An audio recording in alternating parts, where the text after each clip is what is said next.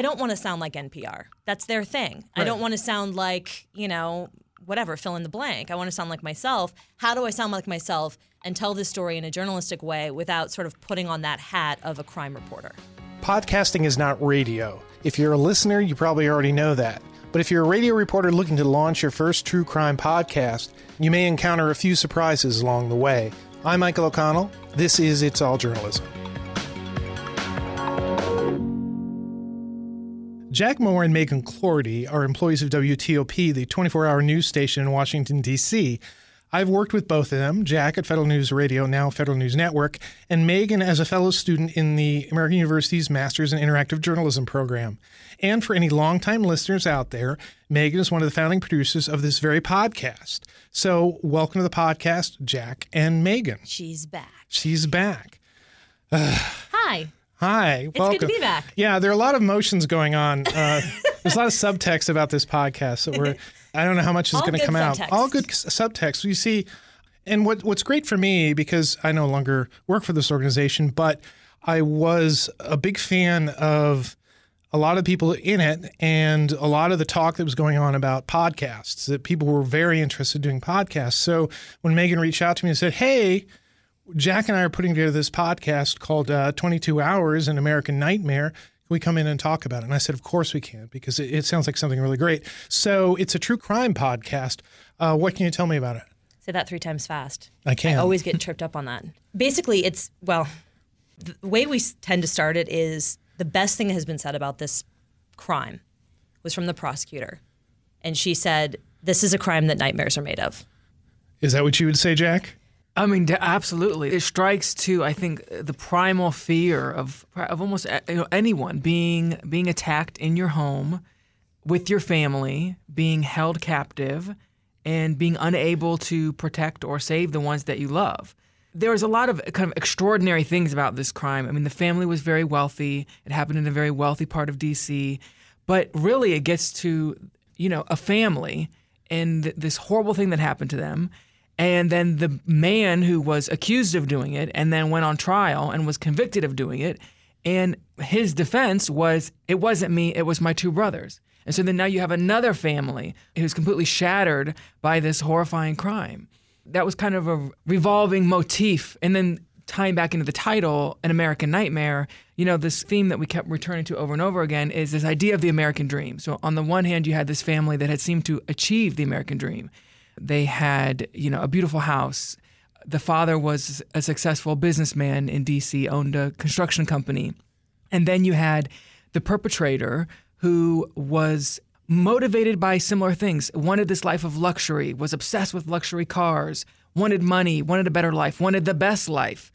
And that led him to commit the American Nightmare of the title. And throughout this entire thing, as we're presenting, the crime and the investigation and the trial and the verdict, everything we learned after the fact, it's Jack and I as local reporters trying to piece together a podcast. And we kind of decided to do this right before the trial started, just because we knew it was going to be such a complex trial. And there were so many details and so many questions that we had that we thought the trial might answer. And so we decided also for workflow to record our conversations while I was in the courtroom. If I left and had to file during lunch breaks or whatever, I would call Jack and just fill him in on what had happened that day. But we ended up recording what we were doing. So now we have sort of this audio diary of that entire 6 weeks and, just our conversations about FOIA-ing things and finding the transcripts and just reporting in general and how we were able to do this. Yeah, that's really great. And one of the things I really wanted to talk to you about is the fact that this is not some, hey, I heard about this cold case or I heard about this case from a few years ago. It was something that you guys actively covered.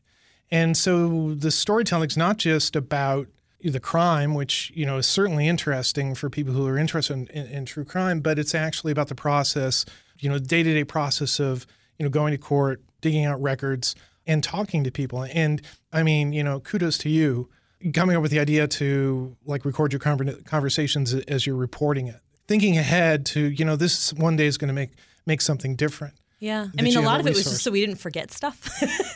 Yeah, there was there was always, when we started, there was an idea maybe we could do a podcast. But to be honest, it wasn't even really that firmed up it was just kind of like, it would be nice to have, so let's just record so we don't miss anything. But a lot of it was because Megan, to kind of like describe how we covered the trial, Megan was in the courtroom most of the time, and I was back in the newsroom.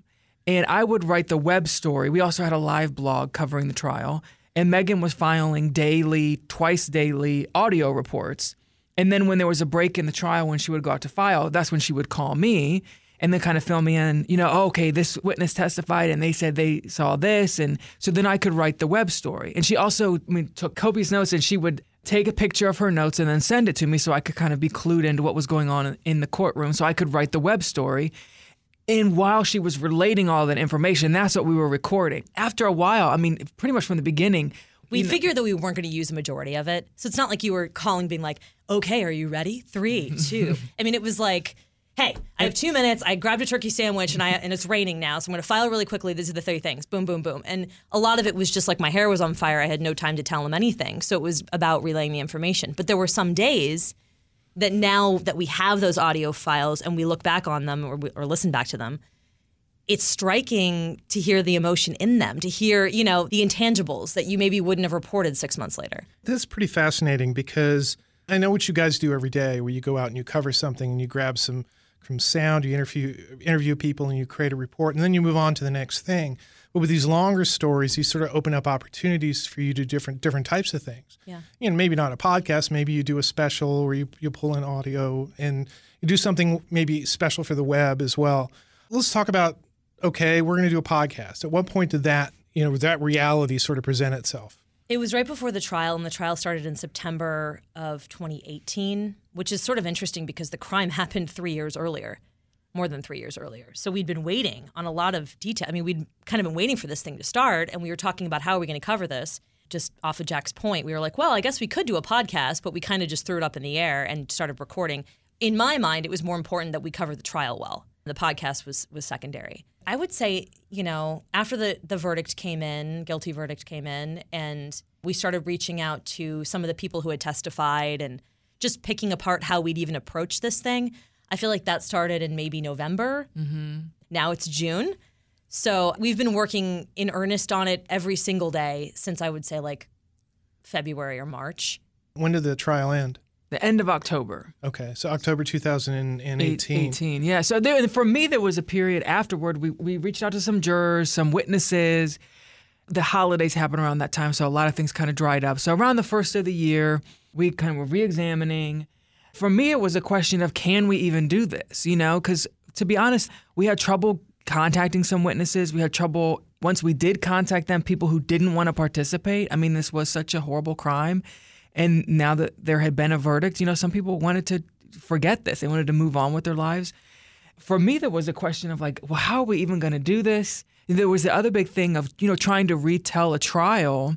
And in D.C. Superior Court, where this took place, there's no audio recording. There's no video recording. It's not like, some really highly televised trials. Even though it was certainly as dramatic as that. There was no audio or video to go to. So we're like, how can we do this? So for me, there was a period of, I don't even know if we can. Because you can't just play your audio, and you've got to tell a story, but you've got to tell an efficient story. An audio story, you've got to tell something that people are going to want to listen to that tickles their ear in some way. And so, you've got to get different voices in there. You've got to find people to interview. I had a chance to listen to the first episode. You have a lot of the police audio. Was that easy to get? The good thing is the D.C. U.S. Attorney's Office is very transparent. So anything that was introduced as evidence during the trial was fairly easy to get a hold of through them. The Public Defender Service is a different story. Basically, their only priority is to their client.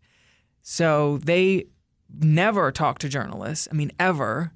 There were some pieces of evidence that were introduced in their case, which you would think they would want to help a journalist out because it's presenting their side of the story. They basically, in so many words, told us we would have to sue them. How many episodes have you produced so far? 4. 4. Yeah. And within a projected 10. 10. Complicating the issue is the case is being appealed. So anybody who could talk to us, such as the prosecutor or a defender if we, really, really begged and pleaded, can't because it's being appealed. It's interesting, even DC Fire used that as a reason why they couldn't talk to us afterwards, because we would have loved to talk to the firefighters who were in the house. We have their calls, just like the people who testified. We have their words, we have their testimony, but talking to them, getting their voices, getting their perspective afterwards, there's value in that. So how much audio are we talking about that you had before you sat down and started to, okay, we need to go through this and figure out what we can use? We had, I think, clips, small clips, a couple voicemails from the victims and from Darren Wint, who was convicted in the crime. We had the 911 call.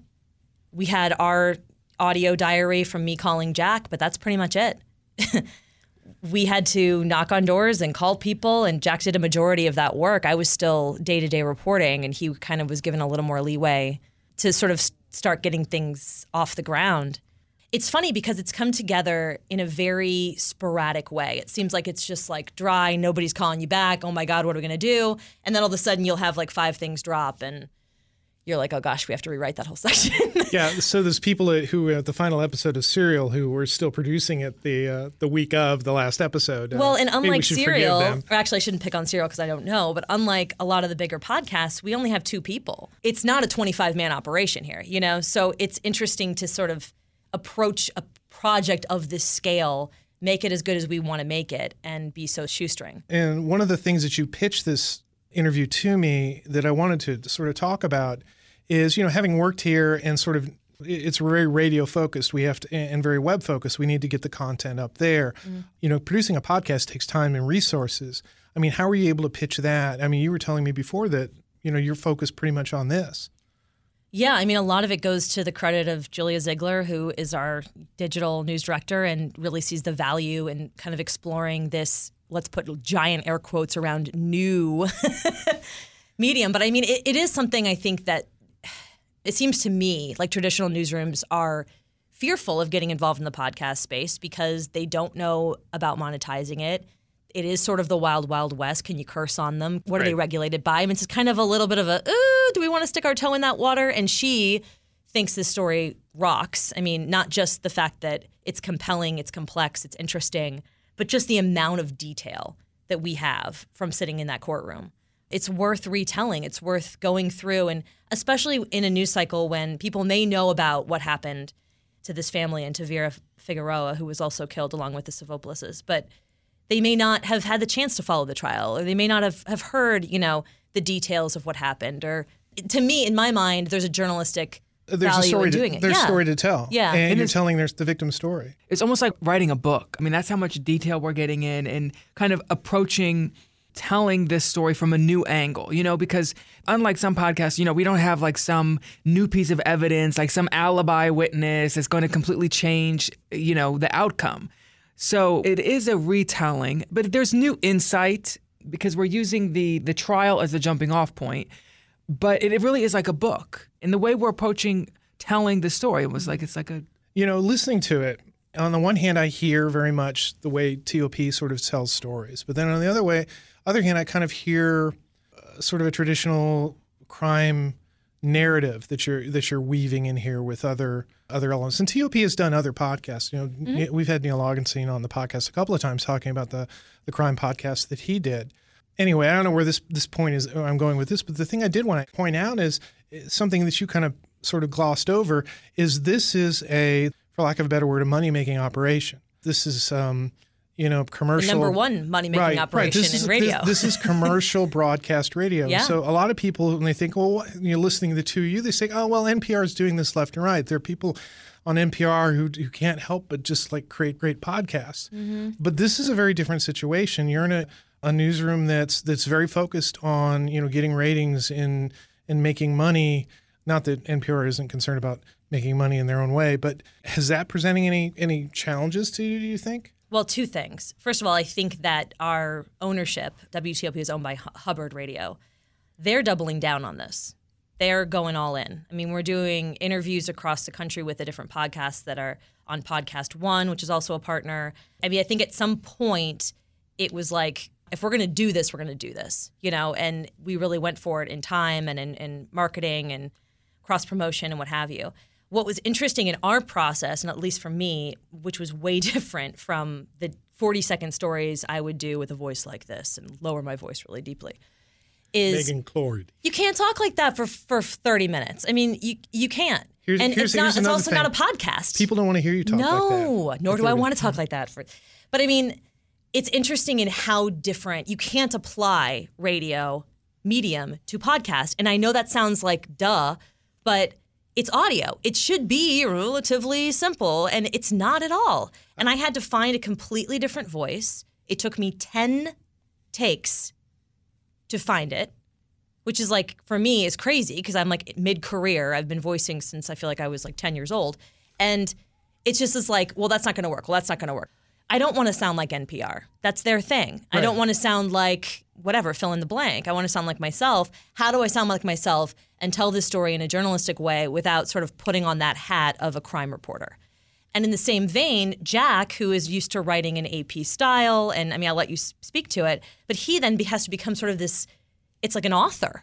I mean, it's just writing a completely different way and then melding our two styles where almost like a screenplay and making it a little bit more conversational. So he would write something and then it would come to me and I'm taking out like phrases that are too formal because I just wouldn't say them and replacing them with something more conversational. So the whole process has been it's helped me sort of rebuild, honestly, how I approach storytelling. And you can hear it. You certainly can hear it in the first episode. You're scripting the entire episode. These episodes, just so everybody has an idea, for the most part, they're sound heavy, whether it's us out on location or us interviewing someone. We put as much natural sound in as we can, as much evidentiary sound in as we can. It's trying to move fast. It's not us just chatting. Think of sort of more like a Dateline story. Yeah, I would say it's more like that as opposed to like a typical NPR story.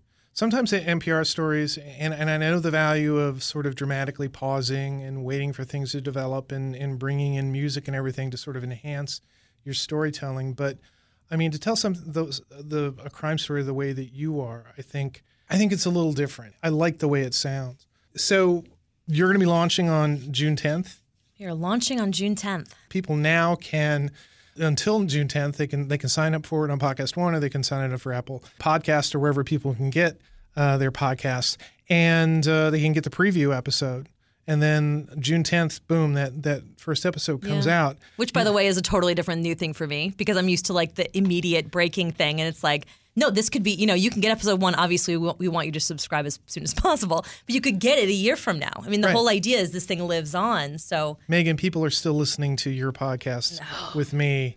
I get emails from people who are listening to stuff 2 or 3 years past. So it changes the way you write something, right? It's not necessarily in the immediate. That's all I'm saying. It's a whole different deal. Yeah. This is not radio. It's sound. You said before, that, I had to rethink it. It should be the same, but it's not the same. Yeah. I've had so many conversations with radio people, perhaps maybe in a certain corporation, who were saying to me, says, well, no, we should be able to get this. This should be easy. Says, no, but it's a whole different thing. Mm-hmm. It's a whole different audience, a whole different approach. People are going to come to you when they want to listen to it. Mm-hmm. So that's why it's important that what you give them is well-produced and interesting. Yeah. And I think this is something that's interesting.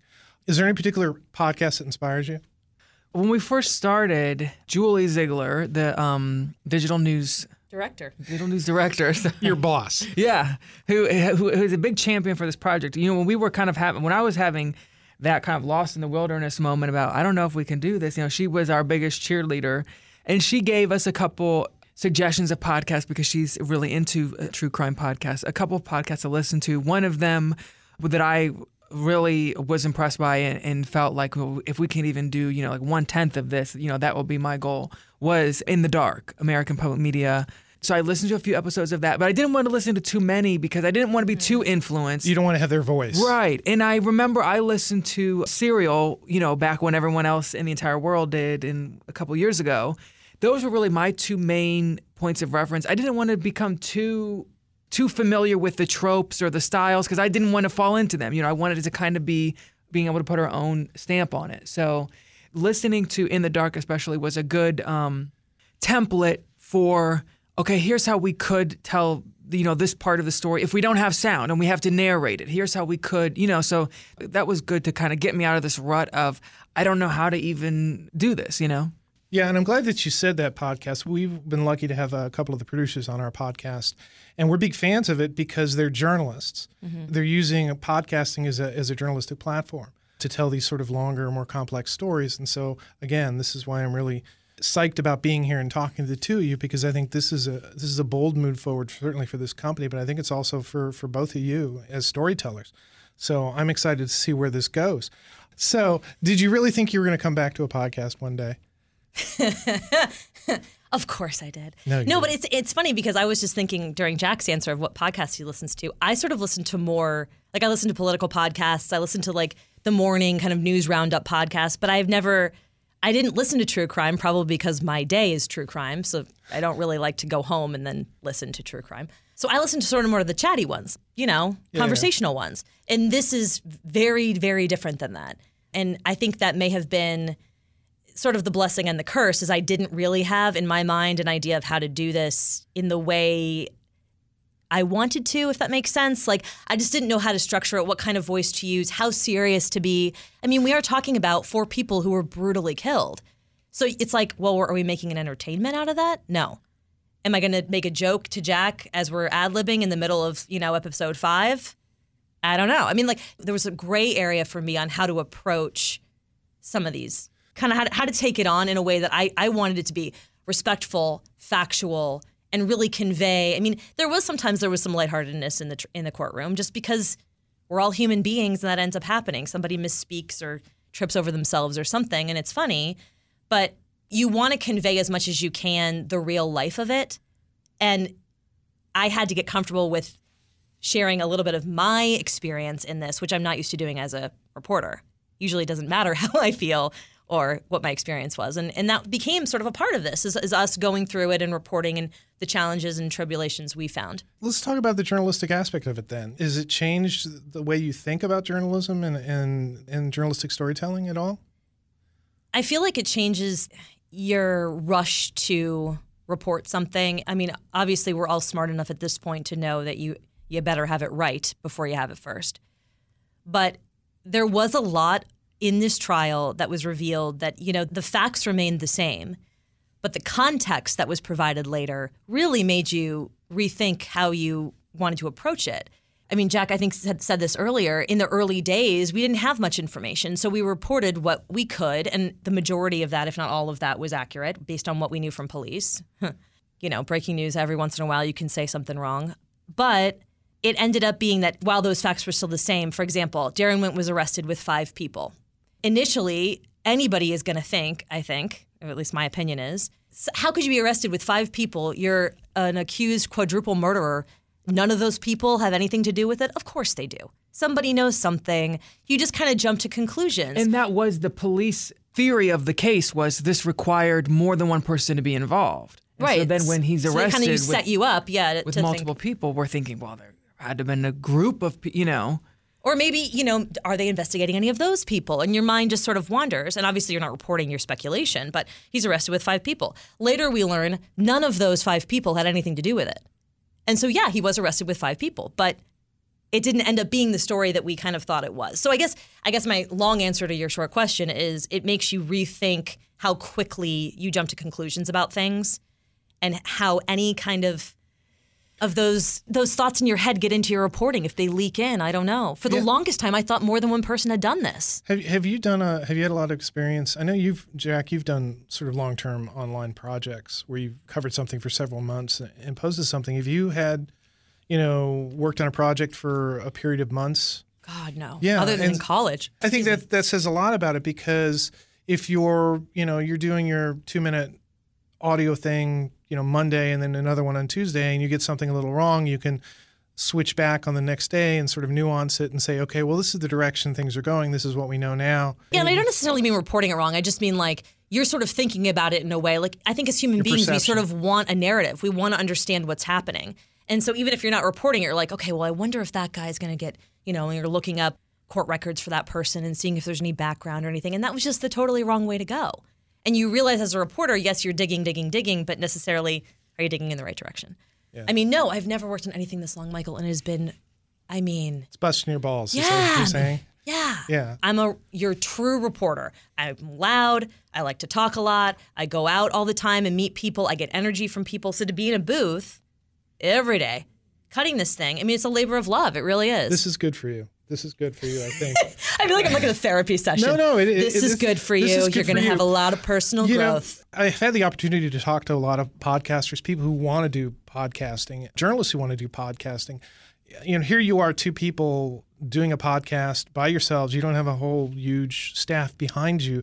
What would you tell people who, I have an idea for a podcast? I'd turn back if I were you. No. Run in the other direction. No, but make sure that it's something that, because to be completely honest, if it were totally up to me, I probably would have quit back in January. I probably would have given up. There was a lot of points where I felt like I can't do this or I don't know how to do this. So having other dedicated people who believed in the project. So if you believe in it, then that will be your push. If you don't, you have to have people who can see what it will end up being and can believe in it, and being able to think long term, because like Megan said, we have been working on this, this is going to be a thing since February. How many drafts of the first episode did we go through, and how many, iterations of it? And it's like, rolling, who was Sisyphus? Am I saying that right? Who rolled the pebble up the hill, or the rock up the hill? It was bigger than that. But he put it in his pocket and he walked up the hill. Sometimes it felt like a pebble. Yeah. I also think it's helpful to have different, maybe not personalities, but different people taking different approaches towards it. So, for example, Jack is very detail-oriented. I'm very big picture. I'm sure you haven't gotten that so far in our personalities. I think it helps when I can turn to him and be like, wait, wasn't that at 2:49? And he'll be like, no, it was at 2:47. Like, just flat out like, oh, no, this was the piece of evidence, and it's on page 43. And you're like, how do you remember that? But then I'll kind of sort of like, ice the cake, if you will, and make it all string together and do the transitions and sort of smooth it over. And I think that it does help. And then Julia's very pragmatic, and she sees sort of how we could not sell it, but how we can appeal it to different audiences. And we wrote 2 press releases for this thing, which is kind of crazy that you're writing a press release about journalism or about a journalistic project. But one of them was about the journalism of it. It was about like how 2 people could put this thing together in a relatively small newsroom, and how, I don't know, just how we accomplished this thing. But I think as far as advice, be prepared for there to be multiple drafts and take your time with it. Because I think I was so used to this like quick flow, rush to get things on the air. Then the first couple episodes, I was super frustrated because I would, we'd lay something down, it'd be done in my mind, and then someone would be like, that just was an upcut right there, or we actually have to change this phrase, and you'd have to revoice like 20 minutes of it so it would sound clean. And so I'm not saying that to complain, I'm just saying like, it's not really done. It's like never really done. Yeah. I mean, we went back and edited 1 today, and I'm supposed to be on 5. There's little tweaks constantly. Let me pull together a couple of pieces of things that you've said in this. This is going to be 10 episodes. You're launching it June 10th. It's weekly? Yes. Mondays. You have 4 episodes done. We have multiple, 6 written. Okay. But it is funny. I mean, it takes him a very long time. Jack, essentially, the work is divvied up, that Jack writes the episode. It comes to me. I broadcastify it without the trademark infringement, right? Then it goes to Julia, who just kind of honestly reads it to make sure it makes sense. I mean, the person who's not in it and so close to it that who's Paul or whatever. It's like you're not getting any surprises. And then it goes back to Jack for those changes. It comes back to me, and then I voice it, and then we listen to the audio version of that, and I lay down a very rough cut. Listen to the audio version, and then that gets changed up. So, and even in the voicing of it, there's always edits to be made on the draft. But then when you actually go to speak into the microphone, I mean, I think that's the true test of does this make how we have written? Does this even make sense? Would I even say this? And then it kind of completely changes. Mm-hmm. The paper draft is truly a draft, and we've gone. Some episodes by the time they're done resemble that first draft, and some of them look very different. We were putting together one episode, and we call it the Franken episode because it literally was taken apart and put back together 4 times, I think. As in Frankenstein, not Al Franken. Oh, that's correct. Yeah, as in Frankenstein. I've heard has a pretty popular podcast now. Yeah, way to insert that in there. Okay. Yeah, so it does in the process of putting it all together. It can kind of take on a new life of its own. And I think that doing that, kind of blowing it up and starting over or starting from halfway through and redoing it made it better. Yeah. I'm really excited for you guys. I think this is going to be a big thing. I really do. Hope so. You put the effort in. No, you put the effort in. You identified a story. You're figuring out how to tell it. You're putting the hours in. You're getting feedback on it. You're committed to it. You're thinking about how we're going to promote it. You're reaching out to your friends to get on your podcast and whatnot. This is going to be a big thing. And like I said, 22 hours, An American Nightmare. It's going to be on pretty much wherever you can get your podcast, but certainly Podcast One and Apple Podcasts starting on the 10th. So thanks for coming on the podcast. Thank you. Thank you. Okay, it's been a few weeks since I posted a survey to collect information about what programs, apps, and tools you're using to make good journalism. The response has been tepid. But the survey is not going away anytime soon. We want to hear from you about what tools you're using to do your job. And here's a reminder. If you fill out the survey, we'll send you one of our It's All Journalism coffee mugs. Be the envy of your newsroom. So go to itsalljournalism.com, follow the link, and fill out the survey. For those few who have already filled out the survey, thank you. You'll be hearing from me soon about your coffee mugs. For the rest of you, get cracking. We put a lot of hard work into creating this podcast for you every week. We ask so little in return. If you've enjoyed our podcast, do us a favor. Fill out the survey, and we'll give you a mug. You've been listening to It's All Journalism, a weekly podcast about people who make the news. You can find out more about us and download past episodes at itsalljournalism.com. While you're visiting our website, why not sign up for the It's All Journalism newsletter? You get all the latest info about our podcast, including episode notes and news about live events and upcoming interviews. Go to itsalljournalism.com to subscribe. It takes a lot of people to create an episode of It's All Journalism. Nicola Grisco produced this episode. Amber Healy wrote our web content. Nick Dupre wrote our theme music. Amelia Brust helped with our booking. Nicholas Hunter provided a web assist, and I'm your host, Michael O'Connell. It's All Journalism is produced in partnership with the Association of Alternative News Media. Thanks for listening.